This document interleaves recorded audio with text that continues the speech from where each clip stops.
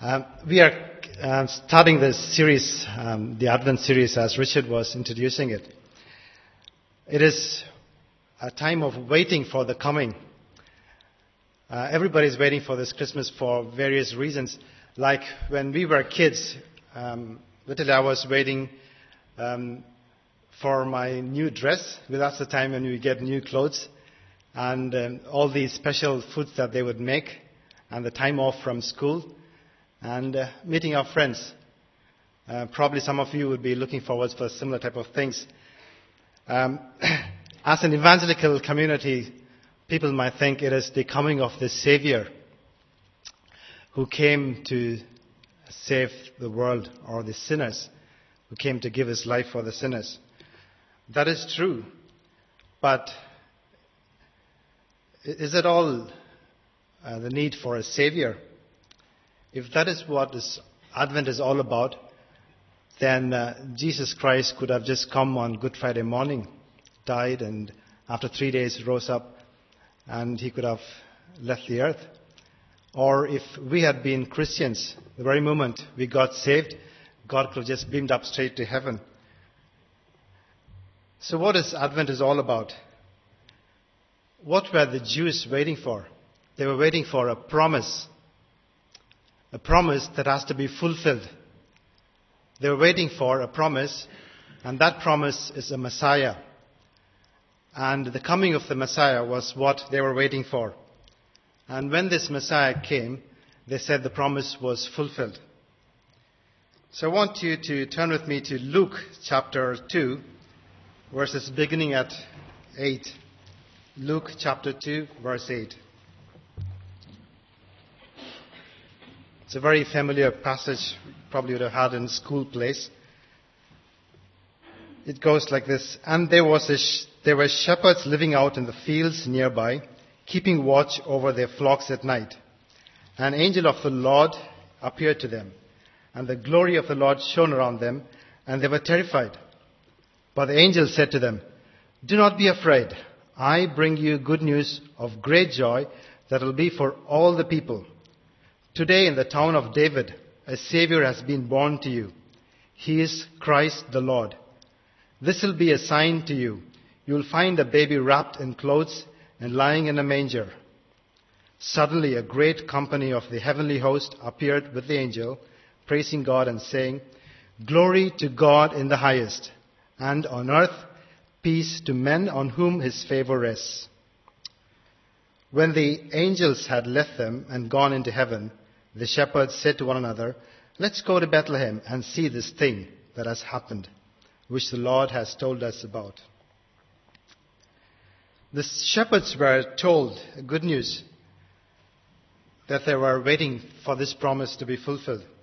And they were told that this promise has been fulfilled, that is, the Messiah has come. The word Messiah is a Hebrew word. In Greek it is called as Christ, which means the anointed one.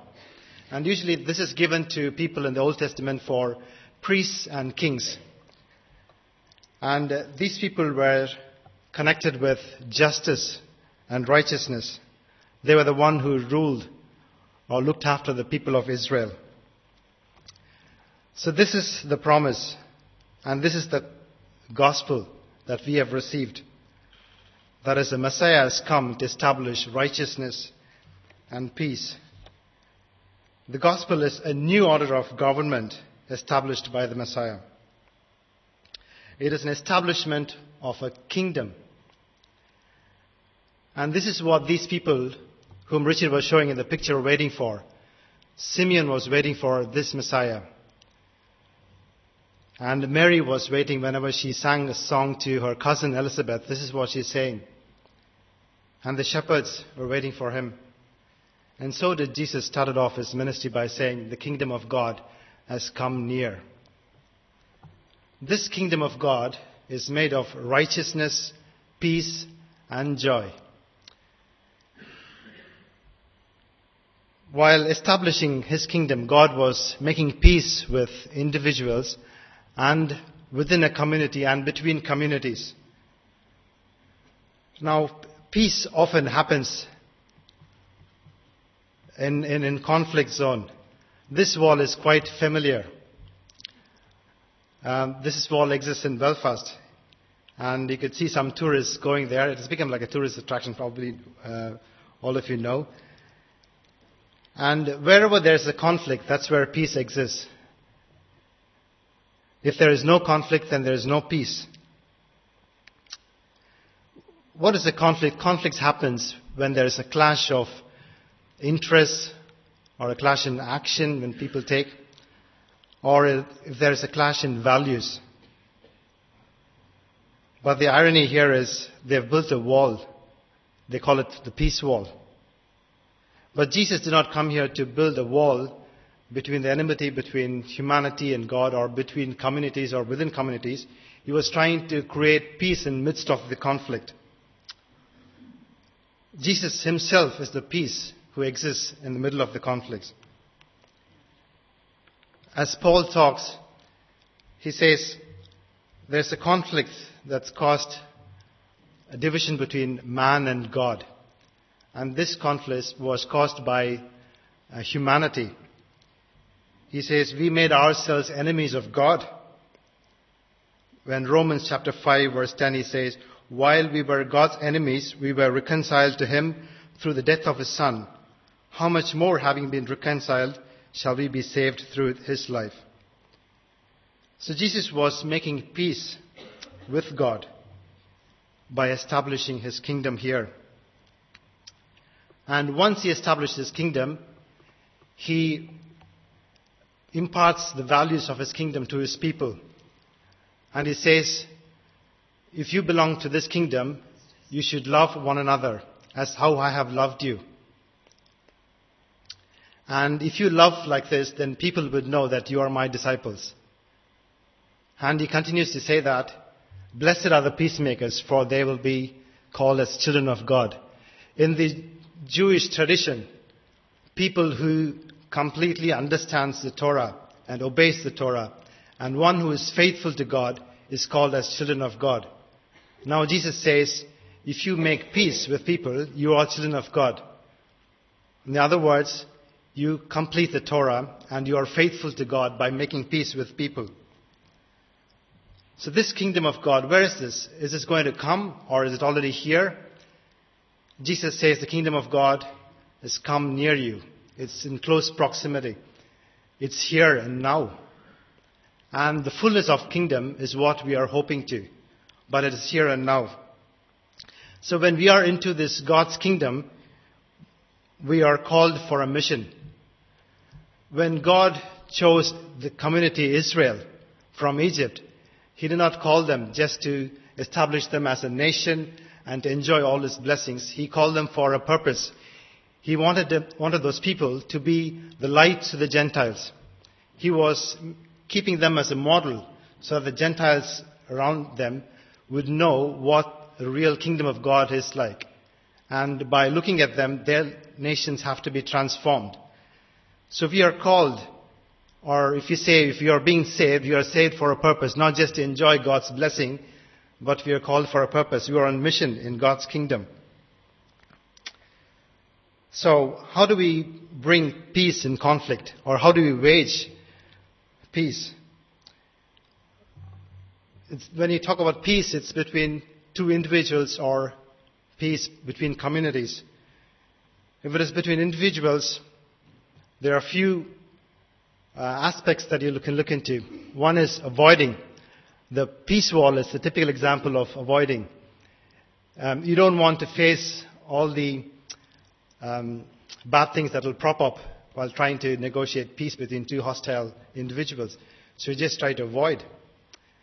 But the consequences is things will always, there's more chances of things recurring. And the next one is accommodating.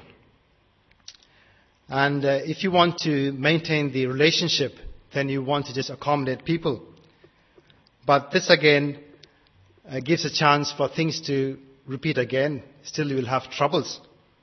Or the person who is trying to accommodate will feel burdensome. And the other one is compromising. Because you think there is no one solution. So we try to meet halfway. Okay, I'll compromise certain things, you compromise. But if there is no sin involved in such kind of peacemaking, it is okay. But then again, there are some drawbacks. The other person might manipulate the situation. That brings strain to the relationship. The other one is competing.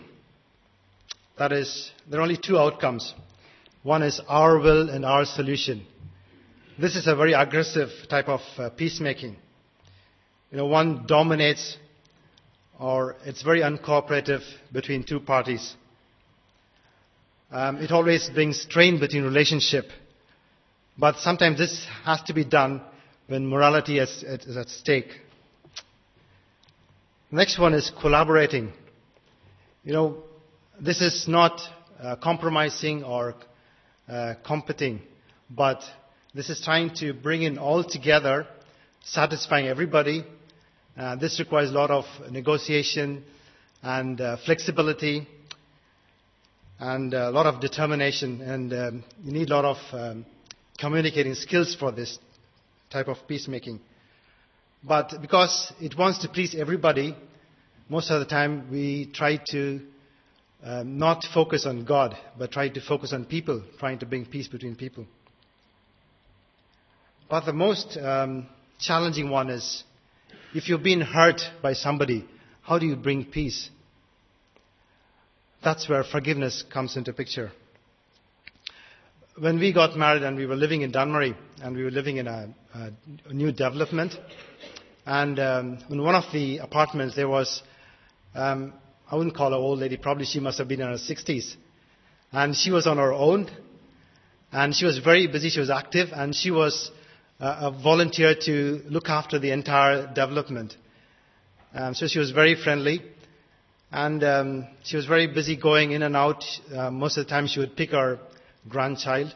So I and myself and Anita, we thought, okay, why don't we just go have a chat with this lady and get to know her, or even God might create a chance to share the gospel with her. So one day I went around to meet her and then started to know her, and she told me about her family, and she said she doesn't have her husband. Her husband was killed by the UVF, and she was very much troubled. And she said, people came and prayed with me, and God has given me peace. And she's got 2 sons, they're all grown up, they're all married. And she has never talked about that to their children, like not bringing any hatred. They know that her father has been killed, but she has brought their children in such a way that they don't have hatred towards the other people. And listening to her story, it was challenging for me. I could see God's peace and how she has been part of God's kingdom and how she is building God's kingdom. And I came away blessed when initially I thought I'll go and bless her by sharing the gospel. And she was a great witness. And unforgiveness or bitterness, as David mentioned a couple of weeks back, it is very, very hard aspect in life. But there is always consequences if you don't forgive people or hold grudge against them. Most of these sicknesses, if you ask GP, is all psychosomatic. It's all related to the bitterness, the hatredness, and all those stress that they're going through in their lives.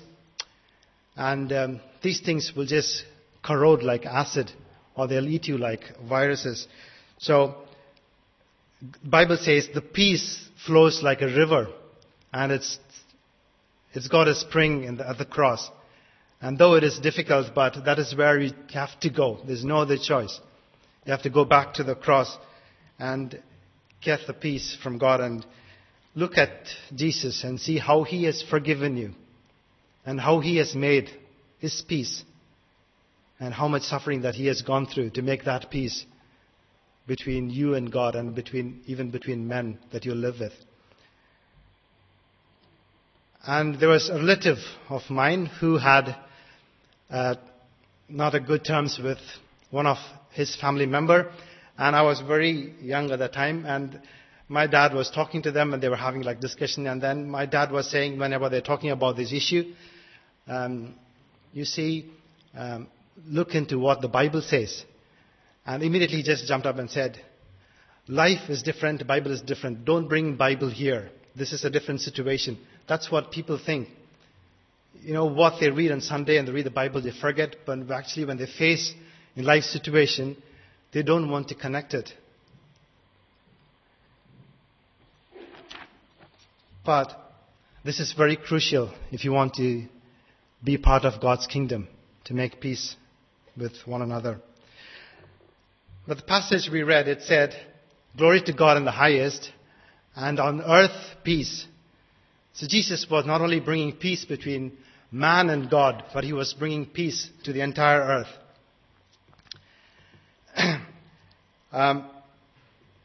Now we will not be living in a place like Afghanistan or Iraq or any other countries where there's a lot of strife going on.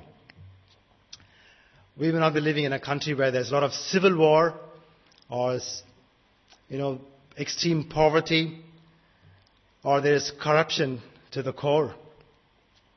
So what was this peace that we are talking about? And what was the peace that Jesus was bringing into this world? I want to take you back to that situation where Jesus came into this world. And these are Roman coins. It depicts Emperor Augustus. The period when Augustus was there, it was called as Pax Romana. It is Roman peace. And it lasted for 207 years. And Caesar Augustus was known for that. Sometimes it was even called as Pax Augustus. It was called as the golden era of the Roman Empire. They had peace, well-established peace. And that's when these angels come and say, today for you the Messiah has come who is going to bring peace to you. What's the need of peace of Jesus who is going to bring when the whole empire is on peace? So what was the peace that the Romans regarded? The absence of war, they thought it was peace. But how did they manage to have no wars? They had their troops on all their borders. And wherever there was uprising going on, they would use force and violence to quell that, so they would have peace in the empire. And their motto was, if you need peace, prepare for war. When there was peace in the middle of Rome, there were armies protecting their borders and fighting going on in Spain, the same time when Augustus was ruling. And the peace is always connected to security. And their security was based on building fortified cities. And they had governors in each province to maintain this peace. And they had very strong laws and security forces, which is similar to police, what we would have here, to use their law and force to prevent any uprising. And they also said the citizens of Rome have freedom, but their freedom was controlled by the rules and Roman domination. And they also used the upper caste people of each community to join them in using power. King Herod would be one such example. They used the distinctions in the society, and they made alliance with the upper class people, and they roped them into exercising power over their community. So if there was any uprising, these guys who are dominating, they would use their force to quench and try to maintain peace in the emperor. So their motto of domination included that they would use predominance of order over real peace. And they will break any uprising coming out from any minorities. And they will kill violence in that way. That's why Jesus says in Mark 10, verse 44, he says, those who are supposed to rule over the Gentiles, lord it over them. So the peace was combined with the oppressing rule of the strong people. The enemy was combined with the powers and authority. So the Roman peace was darkness. That's where Jesus comes in as a light. But do you find any similarities between what happened in the Roman Empire and what is happening today? Still, you could see the nations which has got powerful military. They exist in countries, and they try to protect their countries by having the troops in different places. And they justify their claim by saying it is for the peace of the nations, and it is for the peace of our country. We have troops in all those places. That is how the imaginary peace is being maintained in our situation. And they keep on reviewing their border and immigration controls and try to prevent people so that their peace is not being disturbed.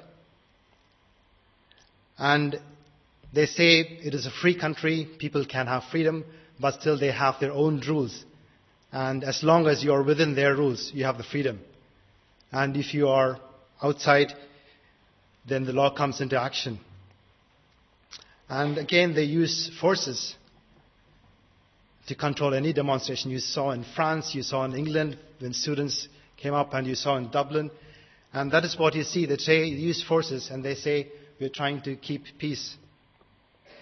So the powerful people today, though they are minority, they try to control the whole system. They try to control the market, and they try to control the rule, and they expect people to support them. And if anybody raises concern, and they are just used force to keep them at bay. Aung San Suu Kyi in Burma would be one such example. And Liu Xiaobo in China would be another person. So, what was Jesus' peace then? And why was it announced to the shepherds? Jesus was creating a peace. And to know this peace, you have to go back to Old Testament, and it talks about the peace. The word they use there is called shalom. And shalom means it is not just the absence of war, but it is like a bodily health and prosperity and contentment, restfulness in the community. And it is also given to people who do not have hope, a new hope of being reconciled and brought into agreement with others. So it is a harmonious equilibrium that has been created in the society. So shalom is not a negative term, like it's an absence of war, but it is a positive term. It is like bringing a wholeness to a person. And still this greeting is used in most of the Arabic places. When they say salam alaikum, it is that salam is from shalom. That's the root word for that. When they say salam alaikum, it means the peace be upon you. And the person responds back saying, alaikum salam. That means the peace will be also on you. So that is what they greet to each other. That is, when they say peace be upon you, is your entirety, is it okay? Your well-being is fine. It's not just your inner peace, but it's all your physical, your mental, emotion, everything is okay. And this is the peace that Jesus was bringing in. And this is the peace that the Jews were expecting when they said the Messiah is going to come. The other passage that rings along with this is Isaiah chapter 9, verse 6 to 7, where we read, the child is born, and I'm skipping a few lines to go to read, and he'll be called Wonderful Counselor, Mighty God, Everlasting Father, Prince of Peace, and there'll be no end. And he will reign on David's throne and over his kingdom, establishing and upholding it with justice and righteousness from that time on forever. Isaiah was writing in the time of King Ahaz, and during his time, Assyrian kingdom has been oppressing them. And he is promising that a new prince is going to come, that is Ahaz's son Hezekiah is going to come, and he's going to come and rule with righteousness and peace. And this same context, Matthew is quoting again, and he's saying from that same place where Hezekiah is going to come, which is the Galilean region. And from the same place, Jesus Christ is going to come. And he is going to come and establish righteousness and justice. And the shepherds were the lowly people in that time. So Jesus was sending a message whenever the angels went and announced that, saying that God is with those lowly people. So any move that Jesus made in the Bible, it sends messages that he is trying to bring change in the society. So justice is very closely associated with peace. And peace is also described as it is a deep commitment to the work of justice. And peace looks towards future with hope. When Jesus said to those the women who came to touch his garment, he said, "Daughter, your faith has healed you. Go in peace." And to that another woman again, when she came and washed Jesus' feet, he said, "Your faith has saved you. Go in peace." He was not just saying that their sins are forgiven, but he was assuring them that these people were marginalized by the society. He gives them hope. He puts them back into the society, and they were treated equally. Today we may not be having such kind of discriminations here, but still, like wherever we are there to build God's kingdom. And today, our immediate neighbor wouldn't be like somebody who has been socially discriminated, but in all this globalization, our next door neighbor is somebody living in Asia or Africa or Latin America. So your lifestyle matters a lot. The way you use your energy, or the way you spend or on food, or how much you waste your food, and everything affects people there. And we are supposed to bring hope in those people's life by changing our lifestyles. And we also see people, migrants, coming and living in this country. You see a lot of people standing in the middle of the traffic and giving out newspapers. Think that people are here to claim benefits. No, they are not eligible to have any benefits. And think about their situation. They come to a foreign land. Most of them wouldn't even speak English. And they're here to make their living. They're so desperate that they leave their families and come here and live in this foreign country to make their living. And what are we doing about that? And all these projects that we do in the church, like How Can We Love You, and Parent and Cloudless, the Good Book Club, and everything, all this speaks about that God's kingdom is being built. And when we want to be as people of peace, we're trying to work with these people to establish God's kingdom in their lives. And God's kingdom is not just built inside this room, but everywhere, wherever you're working, whether you could be working in the hospital or on teachers, or you could be in the business. And you have to be people who make peace individually and within communities.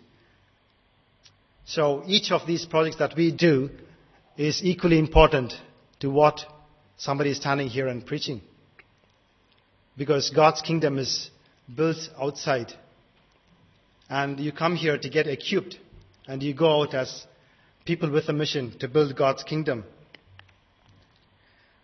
So how did Jesus do that? He made the initiative. The Bible says, "For God so loved the world that he gave his only begotten Son." He did the initiative. And he says, whenever he delivered the people of Israel from Egypt, "I've seen their distress, I've seen their cries, so I'm sending you Moses." So he takes initiative. So it's our duty that we have to take the initiative to reach out those people, to bring peace. That is, to bring righteousness and justice. And he incarnated himself. He was not sitting up there trying to make peace. The Bible says he left all his glories, he incarnated himself with us, and he worked the peace from bottom towards upwards. And that is what we are being called to do. We are supposed to incarnate ourselves into their situation where peace is needed. And Jesus did not promise that when you have this non-violence, when you have worked for this peace, you will get a reward. definitely you will face suffering. And that's what Jesus faced. Jesus was even crucified for what he was trying to do. And the reason why we face this suffering is because there is this old world and this is the new world which God promises. And because God's kingdom is already here, there's been a merge. We are living in an interface. And because of the interface, we will definitely face suffering. And that is why Jesus even said, when you face suffering, you have to love your enemies. When he says the victim takes the initiative. When somebody strikes a cheek, he turns to show the other cheek. If they take the coat, he says, give your garment. And by that, you make the oppressor or the person who causes the victim to think. And you take him on board. And he becomes one with you, he becomes a partner with you. And then he realizes, why do I go on hitting this person? He's defenseless. And why do I take his coat and garment? He's already naked now. And so instead of hating the enemy, you try to bring an end to the enmity. And what is the motivation for all this? Thing is, it is God is at work. Peace is brought by God. He's doing the initiative. So you are in partner with God. And by doing this, you are building God's kingdom. Jesus got the strength to carry on doing this peace because of the love of the Father. And also he was getting energy from the kingdom that is being realized. So this should be our motivation, that God's kingdom is being established. And then by doing peace, you are being light to the Gentiles. People will be attracted to you if you try to incarnate yourself with people who need peace. And then tell them, this is what the kingdom of God is. And if you do that, people say, I want to be part of that kingdom. But if you start off them saying that Jesus Christ has come to save the sinners, you are a sinner, you have to be saved, doesn't ring any bell for them. But if you are trying to establish God's kingdom, then people know what you're doing is a great thing, because everybody in this world is looking for peace. As Richard was saying, there's so many songs that talks about peace. And if you're there trying to establish peace by doing justice and righteousness and giving hope to the people, then people will know, I want to be part of that. Then you tell them, we are doing this because we are establishing a kingdom and there's a king. And they said, yes, I want to be part of the king and I want to know that king. Then you tell them, this king is a holy king and then you need to be saved to be part of this kingdom. And then we can join together and build this kingdom here. And so I would encourage you as you go into this week to this work, don't think you're just going there to earn money or just doing a routine job. You're going there to build God's kingdom and stand with people and take the initiative. Incarnate yourself there. And you would face suffering. There's no doubt about it. But you always get this motivation. And God will bless you and use you as people of peace.